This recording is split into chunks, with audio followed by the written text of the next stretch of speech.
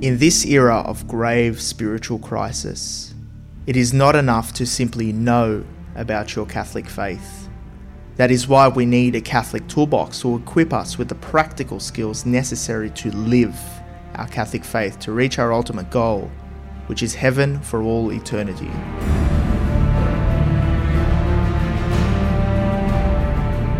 Do not merely listen to the word and so deceive yourselves. Do what it says.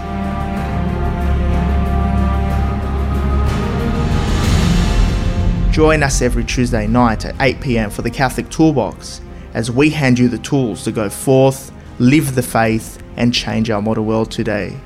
Live on the Voice of Charity.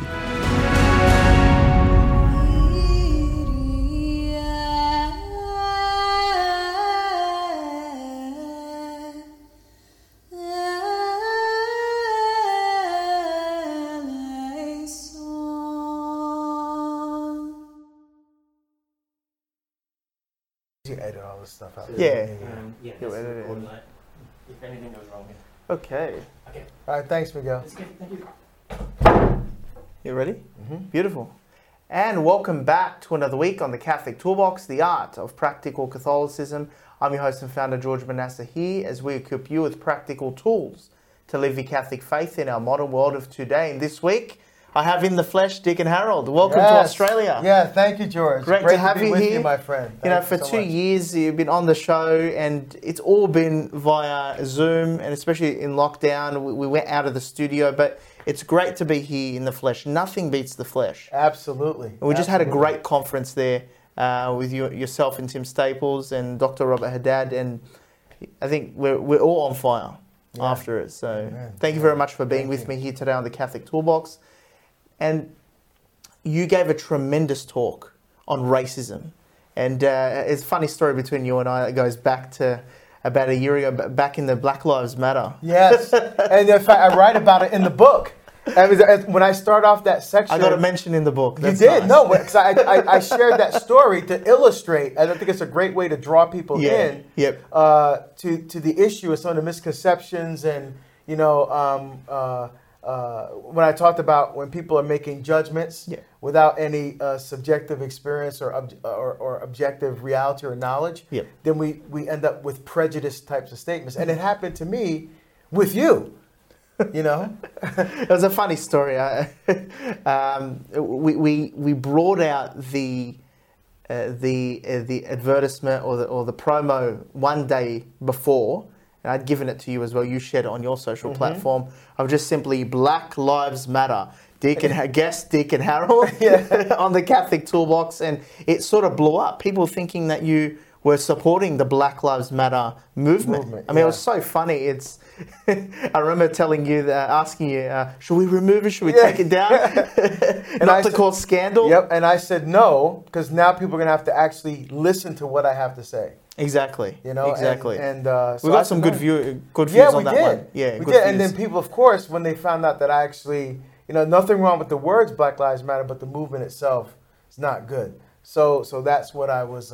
That's what we were addressing. Exactly. You know? But so the very things that I was talking about today at the conference are the same issues that was a reality for us on this show.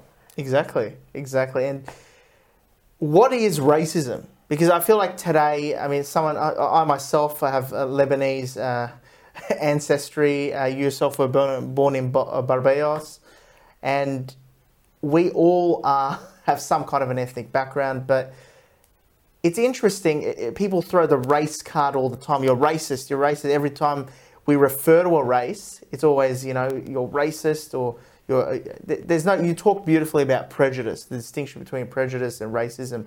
But to put it in a nutshell, what is racism for our listeners? And this is important for us because we're both in interracial relationships too. Yeah, exactly. Right? You're married to a beautiful Filipino woman. I'm married to a beautiful German and Irish woman.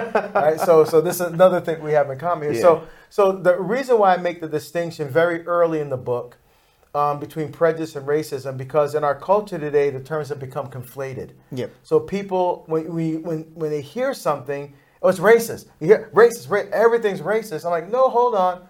We have to distinguish prejudice from racism. So prejudice, the way I've defined it, is making a preconceived having a preconceived notion or making a preconceived judgment about someone without any objective knowledge or subjective experience. Yeah. Okay?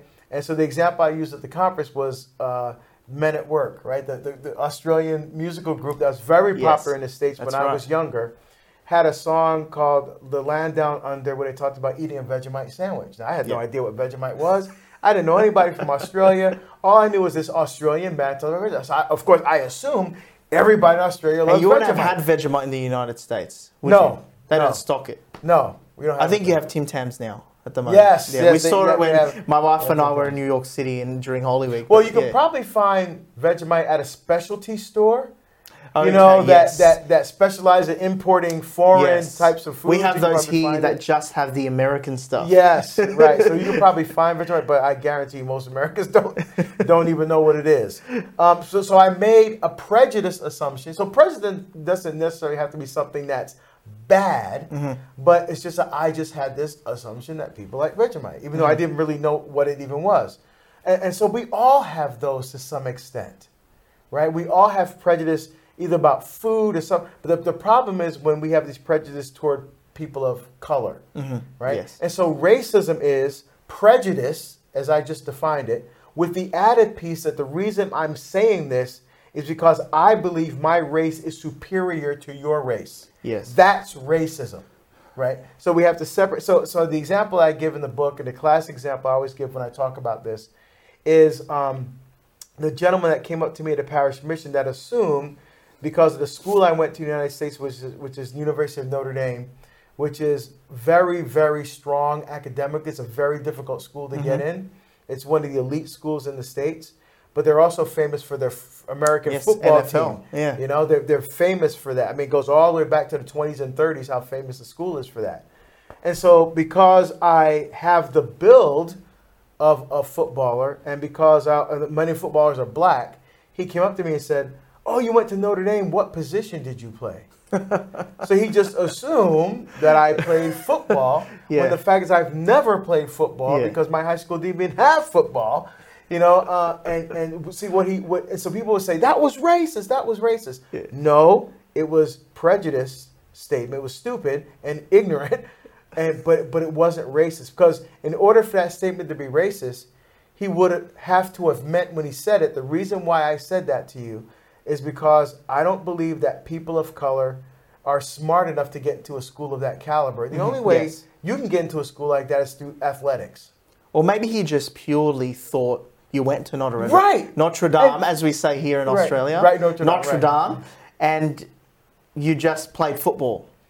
Had a white person asked him the same. If he would have asked a white person, he would say, "Oh, you went to Notre Dame, what did you study?"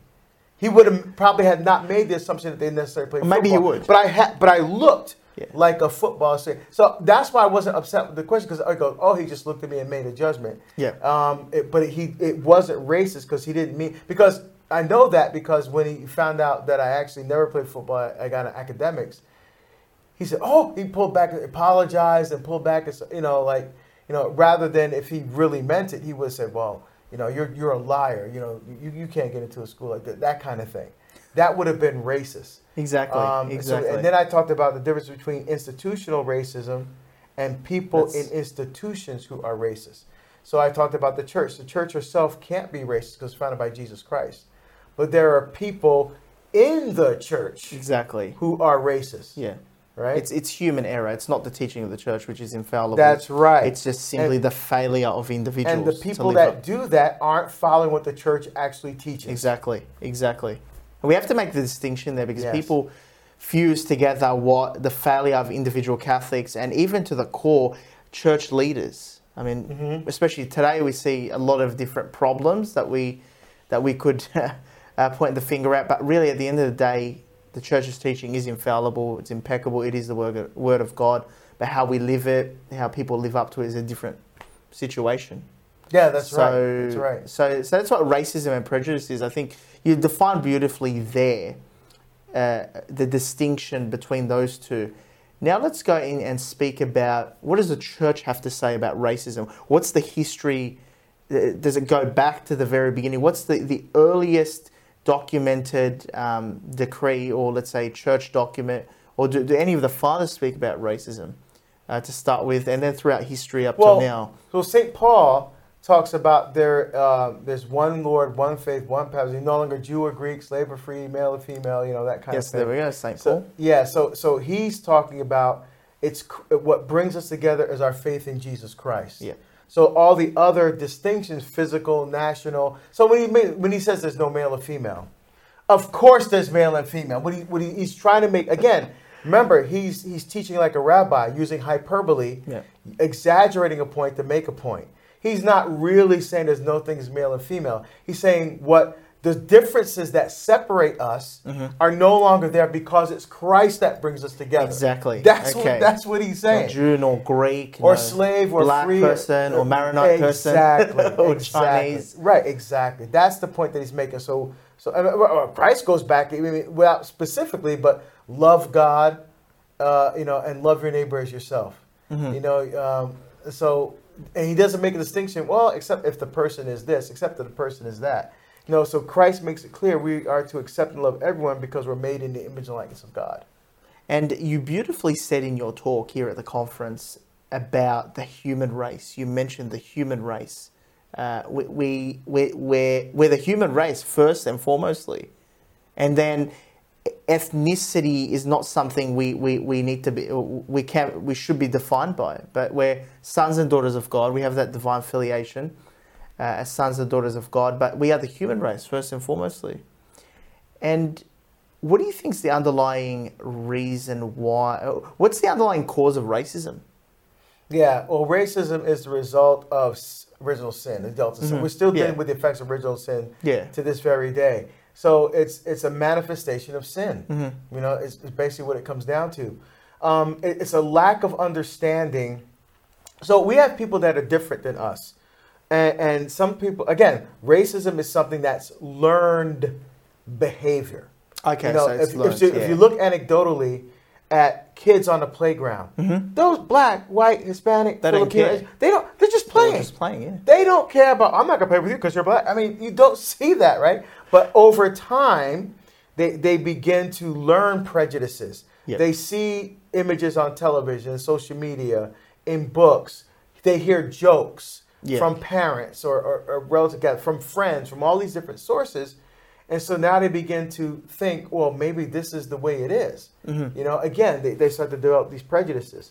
And sometimes these prejudices are carried forward from our youth into our adulthood, even to our professional careers. Yep. So, for example, you may have a woman that works at a bank, and the bank is very clear. We do not discriminate. We look objectively at the criteria for issuing a loan to a small business. Doesn't matter. Don't even look at race, color. Let's look at the numbers. Yeah, exactly. Right? But you may have someone that works at the bank that says, I grew up thinking that black people weren't very smart, so I'm not going to make any loans to anybody that's black because they probably won't be able to pay it back. And Hold on, the banks. You see what I'm saying? Exactly. So we have to make the same. So it comes out of a sense of, and that behavior is sinful. Now it becomes mortally sinful when we get to the level of like Ku Klux Klan or hate groups, Nazi kinds of activities and things like that. Because remember, the criteria is grave matter for mortal sin, grave matter done with full knowledge and deliberate consent of the will. Yep. So racism would definitely fall into sin, and it could also become mortal sin if it meets that criteria as well. Now, going back to the definition of racism, is racism the hatred or the discrimination or prejudice? Is it more to do with the hatred of a particular race? It's thinking that my race is superior to your race. And inherent in that statement is saying you're less than me because of your race. Indignity. Yes. Exactly. Okay. In intellect and all those other things. Could we say consequentially, we could say that British culture was more advanced in technology than that of the indigenous Correct. lands that they colonized. So we could say there's that superiority in technology, not in the nature of the human being, though. Could we say that it's superior in terms of the culture? Their culture is... Well, who's to say that an industrialized nation is better than an Aboriginal culture here in Australia? because they don't have tech. What if they did this? Aliens come from outer space. Yeah, they have exactly. technology. That's right. You guys are just some primitive little Earthlings, because all you can do is build a space station and go to the moon. You know, we transverse, you know, across the galaxy. Exactly. You know, you guys are just we don't. No one wants to be labeled. Does that make me less of a human being? Mm-hmm. Does that make my culture less because we don't have the technology that you have? No, absolutely. How does that make me less of a person? So racism can go into obviously the dignity. That's definitely the case. That, you know, that's what led to slavery. Yes. That these people are objects. They're not humans. They don't have the same dignity. We have a hatred and discrimination for their dignity. And also racism can extend to the fact that one culture might be more technologically advanced than the other, and you discriminate against them because they're not the same. Now, we could say there's a more positive element of a Christian culture because we do have the fullness of truth, and we might bring that to another culture that's pagan. Could we say that, you know, our culture is better in the sense? No, you can't say that it's better. It's different. Yeah. See, it's different. For example, in the book, one of the things I do is I talk about one of my favorite musicians of all time is Eddie Van Halen, the guitar player. And so I remember watching, because after he died, you know, I was just like, oh, I want to find out more about him. So there was something I found on YouTube. It was like an American Heritage Foundation or something. We're talking about immigrants who have made an impact on American life and culture, and obviously one of the greatest guitar players of all time. So he was talking about when he came to this country, because he's Dutch, they didn't speak any English. Mm-hmm. So when they came to American schools, the people used to make fun of them and you know, take their homework and rip it up and take their lunch and all that kind of stuff. And, you know, he said the only kids that would even associate them were the black kids. Okay. So they were thrown into the same category as the black kids, because there was segregation back there at the time. Yeah. And so he said his first friends were black kids. Mm-hmm. You see, so it's not just an issue of color. Mm-hmm. It also can extend to nationality and even religion. Yeah. Like, oh, you Maronites, man, what kind of liturgy is that? Our liturgy is better than that Maronite liturgy. Or you know, the Latin Rite Mass is far superior than to the ordinary form of the Mass. And, you know, we can get into this. We're better than you. Yeah, we're better than you. Because we have a different liturgy. Now, you could say, look, this liturgy is done more reverently, or it's one liturgy. But we can't say we're better than people. Right, exactly. Yeah, we can't say. I think it's that fine balance that we really have to weigh up and really find that fine balance. But what's the spiritual danger of racism? Yeah, I think the big spiritual danger of racism is what all sin does. It starts to destroy God's life in you. Yeah. Right. When I see you, George, I don't want to see Lebanese. Mm-hmm. I want to see George. I don't want to see Australian. I want to see white. I want to see George.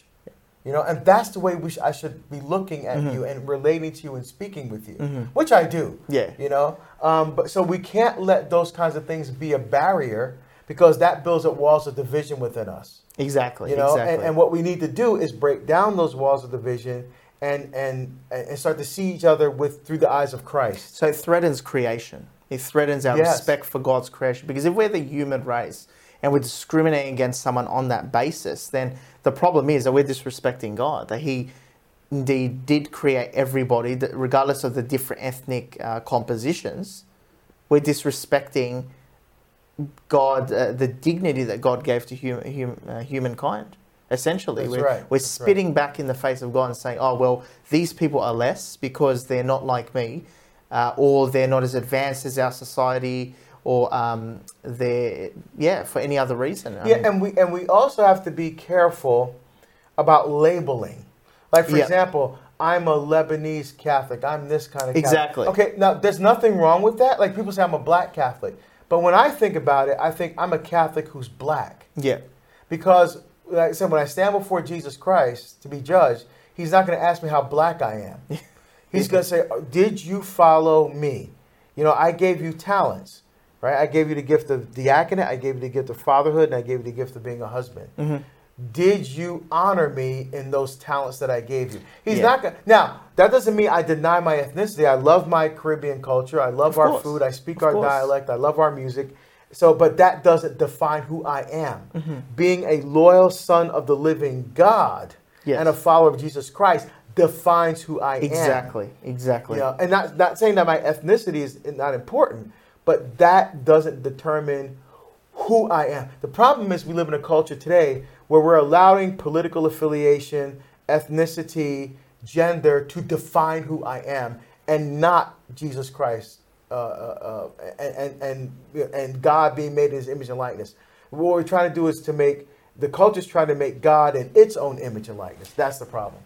And let's go into that a little bit, because I think we understand very clearly that racism is wrong and prejudice is wrong on a dignity level, on a consequential level, depending on cultures. I think that's clear. But I think where we can have... And the church has been pretty good today. I mean, there's been problems in the past where some American bishops and clergy did participate in slavery. Yes, that's correct. I think we're past that on a social level in most places in the world, hopefully. But the problem I see in the church sometimes is that we can have that segregation within the church. Your Maronites, your Chaldeans, your Eastern Catholics, we're Latin Mass Catholics, where we can divide the church into our spirituality or rite or church that we belong to. And then, I mean, it's funny because I went to an Eastern Catholic school, and I'll tell you this story. It was the feast of Saint Maroon, the founder of the Maronites, and then the priest was giving a homily on the Universal Church and how the Maronites are part of the Universal Church. And one girl woke up, I think she was sleeping during the homily. Oh, are we Catholic? And the whole church burst into laughter. But that's an example there that sometimes in different communities within the church, different Eastern rites or spiritualities in the West, we can segregate or become a ghetto.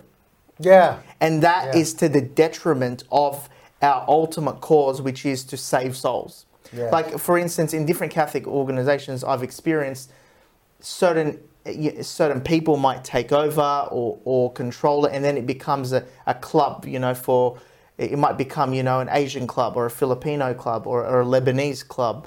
And there's that affiliation there with that group that's trying to evangelize and bring people there, but it's characterized based on that ethnicity or culture. As Dr. Robert Haddad said, apologetics is not a Lebanese thing. Yeah, right. It's things like this that really irk me and make me angry, because we shouldn't be. It's beautiful to share the different ethnic, our different heritage, bring our heritage to the table, or our spirituality, so all can experience it beautifully. But I think where we cross the line, it becomes all about being whatever our spirituality is, or if you're a lay Franciscan or a Dominican, it becomes all about that.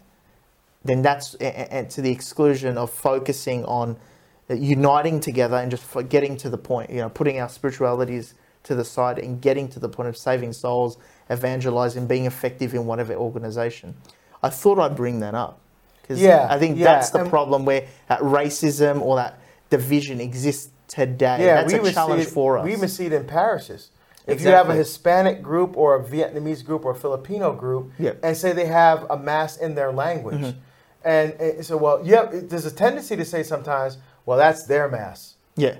That's their mass. Exactly. Well, it's all our mass. Mm-hmm. But so, and the reason they have it in their language is because they're trying to preserve their culture. Exactly. Yeah. See? Or so they may be able to intellectually. Saying, well, you can't come to this mass. This is only for Hispanics, or this is only for Vietnamese. You can't come. They're not saying that.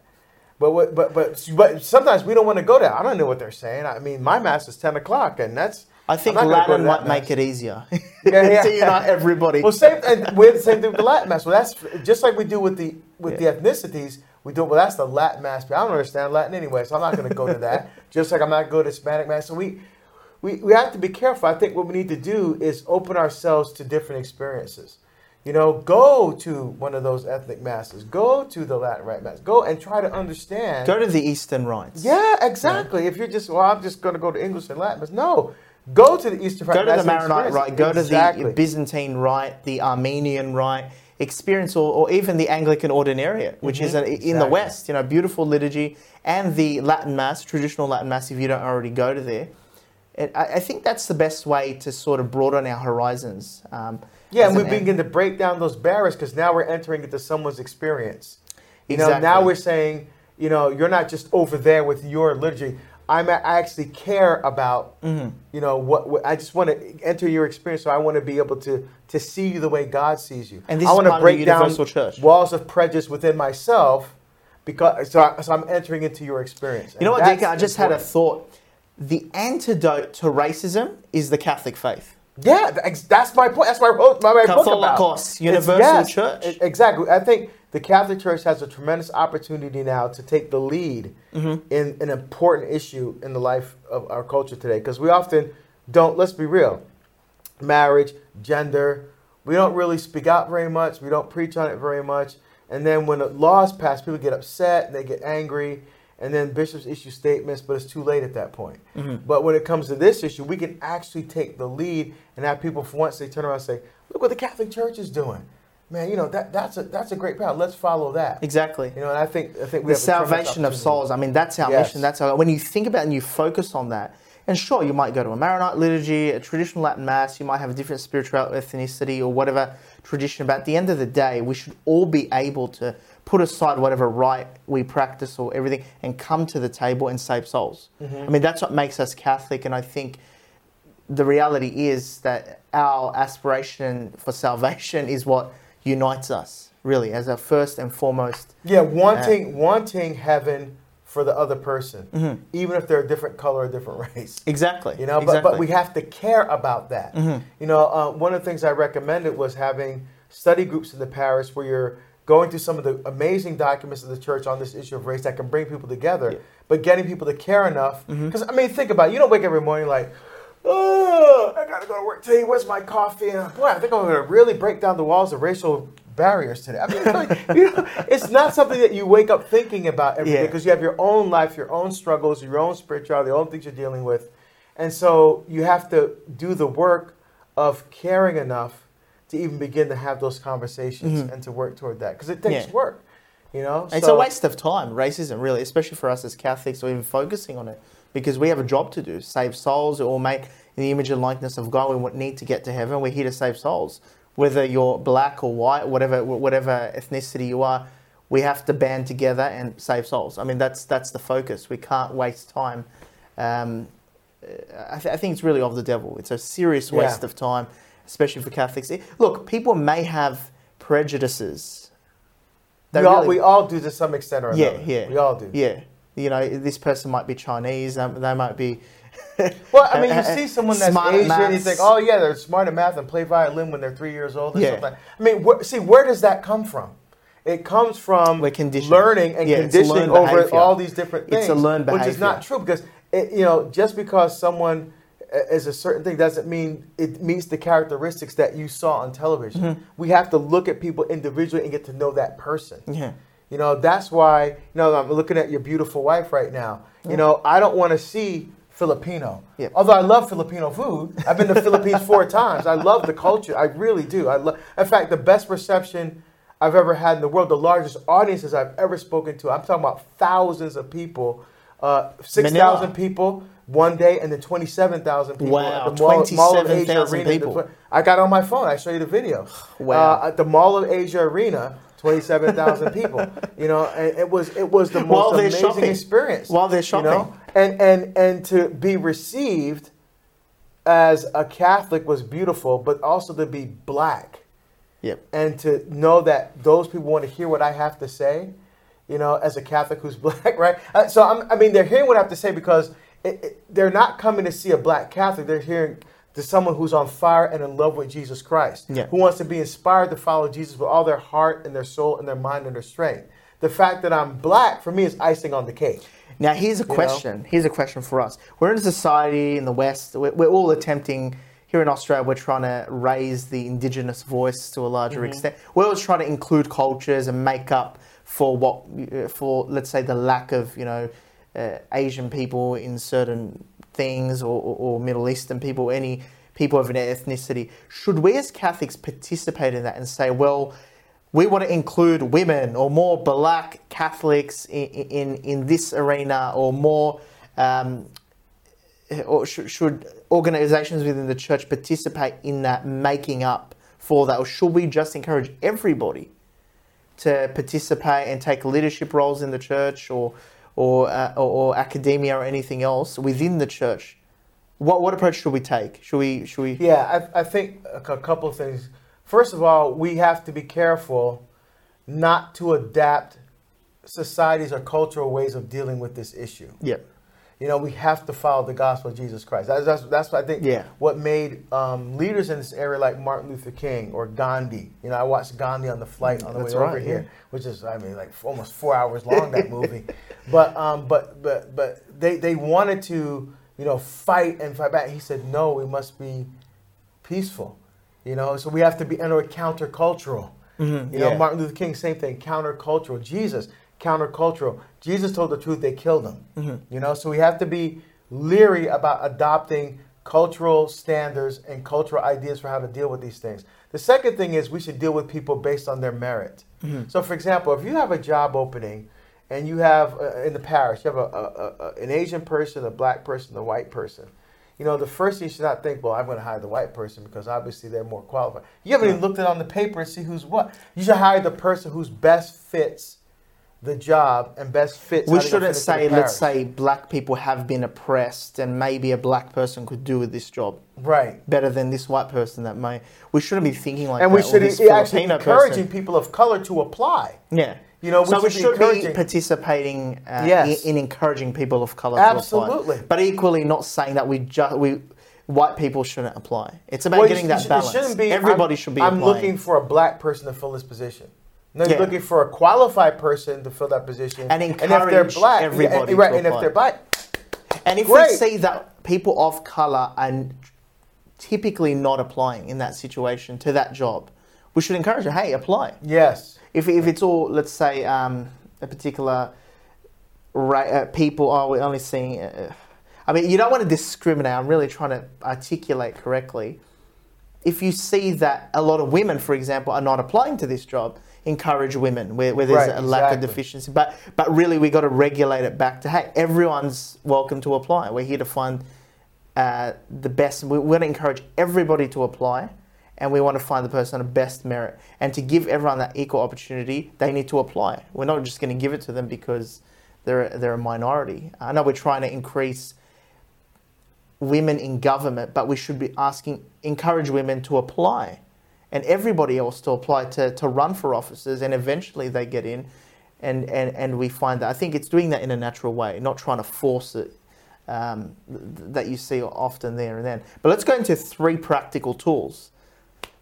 In person, some very practical tools. How can we fight racism as Catholics within the church and in society? Because we don't want it to plague within the walls of the church. To preserve that unity, and outside in society. What should we do, whether we're someone of color or not? How should we fight it? What are some 3 practical tools? So I think the number one thing is to see the image and likeness of God in the person standing in front of you. That's key. Yeah. When you can look at a person and not see, because sometimes you look at someone of a different race or different ethnicity or even different religious expression, right? You said Maronite. So you have to stop with the preconceived notions and just deal with the person who's standing in front of you. Yeah. Yeah. That is absolutely key to even begin to remove walls of prejudice. Yeah. Because now we're not using. Again, if prejudice and racism is learned behavior, we can unlearn it. I really believe that we can unlearn it, but it starts with seeing the image and likeness of God in the person standing in front of you. So, and sometimes that may involve conversations. I talk about how if someone came up to me, Deacon Harold, for some reason, whenever I'm around someone that's black or someone that's Hispanic, I get scared. Or I think certain things. I'm like, that's a common thing. I don't even know that person. Why am I thinking this is so stupid? Can we talk about that? Now that may be a difficult conversation to have, but it's honest, and you're really trying to work through Yeah. things that you're recognizing in yourself that are deficient, that's problematic, and let's work through it together. And to have those conversations. That's a sensible approach. Yeah. A really sensible approach to looking at it that way. That most people do have stereotypes. So you're an Arab. Yeah. They might have preconceptions about what they've watched on TV, and we've been conditioned a lot by the media. Or this person's black, and we should think a certain way about certain people. This person's white. They must be treated differently. So it's very interesting. Very interesting. Yeah, so that would be one for sure. I think the second thing is appreciate the great gifts of cultural diversity we all bring to the table as Catholics. So one of the things I talked about at the conference was putting images up of different saints in the church that are different color. Exactly. So just because your church, you don't have many people of color in your church, that doesn't mean you can't put up pictures of Josephine Bakhita or Saint Juan Diego, Saint Augustine. I think often he's portrayed Our Lady of Lavang. He's portrayed. I think Saint Augustine in a lot of the photos not portrayed to be. He would have been a darker individual. Yeah. He's African. He's African. So I think. Jesus would have looked Middle Eastern as well. That's right.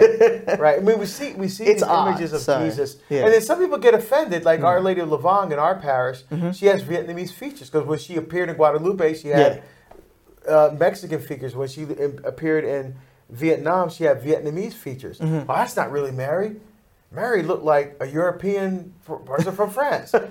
No, she didn't. She was a Middle Eastern. I mean, she's a Palestinian Jew. Yeah, have you ever been to Palestine? Have you seen what Palestinian Jews look like? Exactly. They ain't white. They're not European. But see, and the thing is, in the end, George, there's no physical description of Jesus in the Gospels at all. Because it didn't matter what he looked like. It didn't matter, yeah. It didn't matter. The teaching is what mattered. So we have to break down the barrier. Again, not saying that we don't appreciate people's gifts of diversity that they bring, but we don't let those define who we are. But to have those in the church, I mean, we talk about learned behavior. Imagine a little child walking into a church and seeing the beautiful diversity. Yes, seeing Saint Maroon. Who is that? Why is he wearing that funny thing on his head? Well, he was a monk. Yeah, but I know the monks at Dominicans, they don't look like that. Well, so they're learning to appreciate the richness of other cultures. That's right. And these are saints in the Catholic Church. That's right. Saint Maron is a saint in the Catholic Church. Exactly. He's Maron. He's a Maronite. He's founded the Maronites and Saint Charbel. Saint Charbel has probably more miracles attributed to him than thousands, than many other saints. And a lot of people don't even know who he is. Exactly. They don't know who many he people is. Do. Many people don't. That's what I'm saying. So we need to expand our knowledge. And the other Byzantine saints, for the Byzantine Catholic churches, and you have there was a great when I was in Rome. I think one of the last statues around the Vatican was an Armenian saint. There's just such a diversity. Catholicism, by being Catholic and embracing the fullness of the church in both lungs, as a result of that, you should become more cultured or more multicultural. I think as a result of that, because you see that race is put to the side, color, gender, and we are sons and daughters of God. We have all a goal to get to heaven, and we're all created by God. Who cares if you're black? Who cares if you're Middle Eastern or Asian or whatever you are? It doesn't matter. Should it cross people's minds? Now, here's something that I think we battled in Australia, the racism. There's still racism out there, but I think comedy actually contributed to fighting racism and cutting out those stereotypes. What do you think of... in the United States, there's lots of great comedians. Me and my wife watch them. So I remember watching... They used to have these Hollywood roasts. Yeah. Where they would roast famous, and the jokes they told, oh my goodness, they were talking about off-color jokes and but it was funny because they weren't serious. Yeah, exactly. They were playing up all these stereotypes, all these racist stereotypes, but it was done out of good humor. Do you think that's what we need? Stereotypes can be killed with humor. Yeah, so that way you're not offending people, but it's teaches us the balance. I think that's how a lot of people in Australia overcame racism. They went to school with Arabs, they went to school with black people, Asian people, and everyone just lightly made fun of it, bantered with each other, and then they grew out of these stereotypes. I think that could be a positive tool, maybe. Yeah,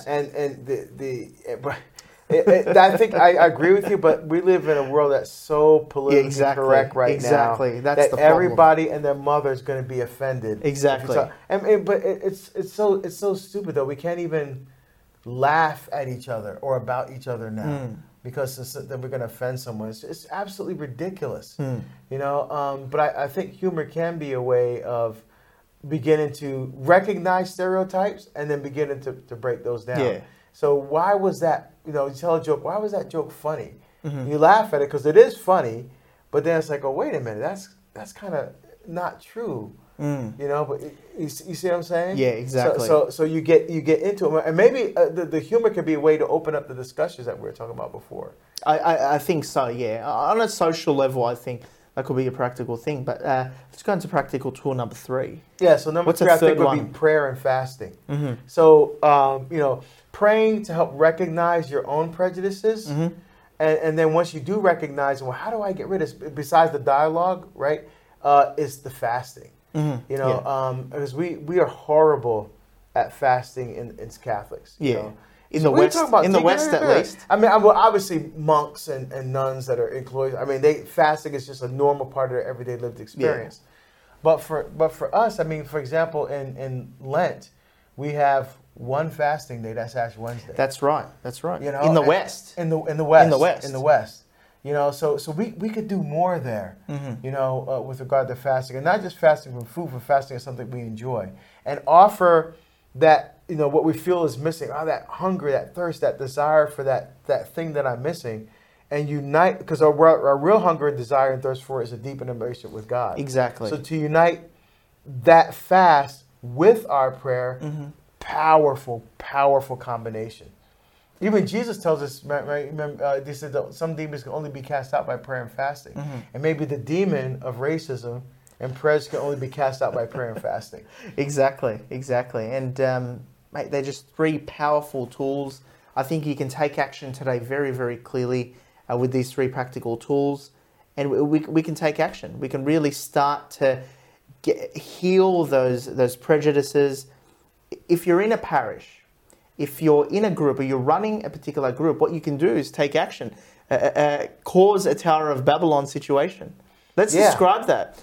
Get all cultures to mix with each other. I actually suggested, when I was on the parish council in my cathedral, I actually suggested, you know, a parish food day. I think it's good that all cultures should be able to share food, and that's what you do at your parish. Yes. And the food, like I said, you know, and this goes back to our point about ethnicity.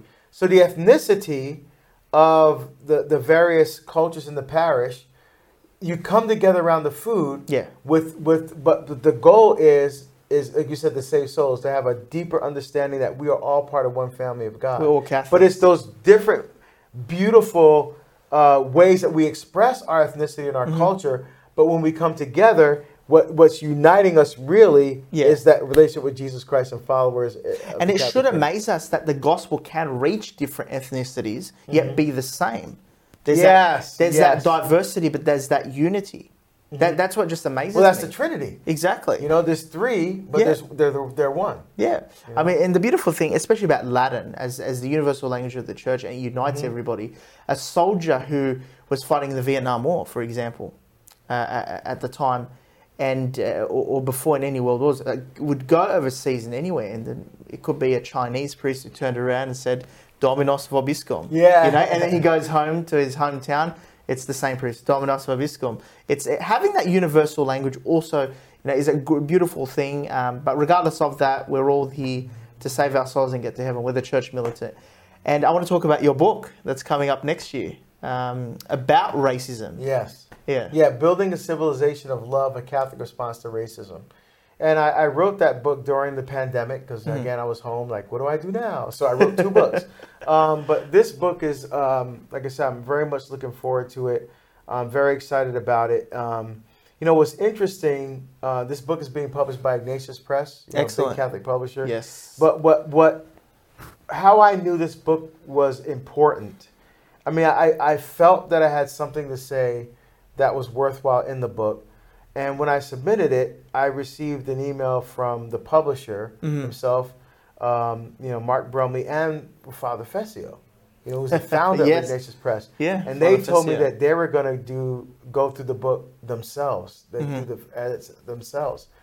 I was like, not just whoa. Simple editors. Yeah, because they're going to personally look at it. They did. They personally went through the book and made some suggestions of how I could say things differently. Because as a theologian, sometimes in my head, I'm saying, oh, people understand this, and sometimes they can't understand. So it takes that, and that's how I think the editing process is so important. Because you have another set of eyes. You have independent people looking at it from each angle, but not trying to lose that message there. Right. Just cleaning it up. I was was honored, actually, really honored that the men of that caliber would want to go through and help me, smooth out some of the because things I don't think anyone has actually written or addressed within the church. No one has actually addressed racism the way you have at the moment. So there are books out there about dealing with racism, but not the current problems like Black Lives Matter, critical race theory, everything else that goes back to Dr. Ed Fazer actually just released a book on critical race theory and racism. Yeah. So in my book, critical race theory and those things, they're just a chapter in the book, but his whole book is about critical race theory. Okay. It's very, very well done. Excellent. So I would say if people want to find out more about that, don't wait for my book. Get Dr. Ed Fazer's book. So I think something great came out of our little problem that we had with the promo up on my show of Black Lives Matter. I think a new book was born. That's right. Well, I mean, I started to see that in the racial issues in our country. Yeah. And I even hear a lady talk to me at length today about the Aboriginal issues and indigenous folks there and some of the tensions that are still happening. So I think the book is timely, not just for the United States, but for Australia and other countries as well that are still dealing with this issue. Excellent. Thank you so much for being with me here, Deacon, in person. It's great to have you here in Sydney. Absolutely. We'll continue to collaborate and work together more closely. Yes. And that's what I hope we'll do for the future, and how we can work together more closely, the Catholic Toolbox, and you yourself as dynamic deacon. And we're proud to have you as a partner, and you've been a personal inspiration to me, and it's great to have you here in person. Thank you, George. Appreciate it very much. Honored to be with you today. Yes, and don't forget to tune in to the Catholic Toolbox by going into thecatholictoolboxshow.com. That is thecatholictoolboxshow.com, or you can subscribe on any podcast platform wherever you get your podcast from. So, thank you for tuning in to the Catholic Toolbox, the art of practical Catholicism. I'm your host and founder, George Manasseh. Until next week, God bless, take care, and take action. Thank you, Miguel. It's finished.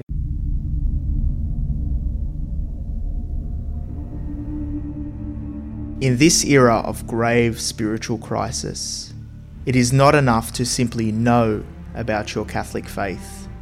That is why we need a Catholic toolbox to equip us with the practical skills necessary to live our Catholic faith to reach our ultimate goal, which is heaven for all eternity.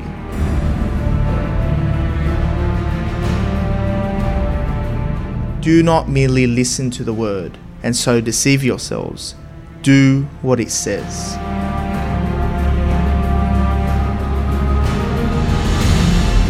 Join us every Tuesday night at 8 p.m. for the Catholic Toolbox as we hand you the tools to go forth, live the faith, and change our modern world today. Live on the Voice of Charity.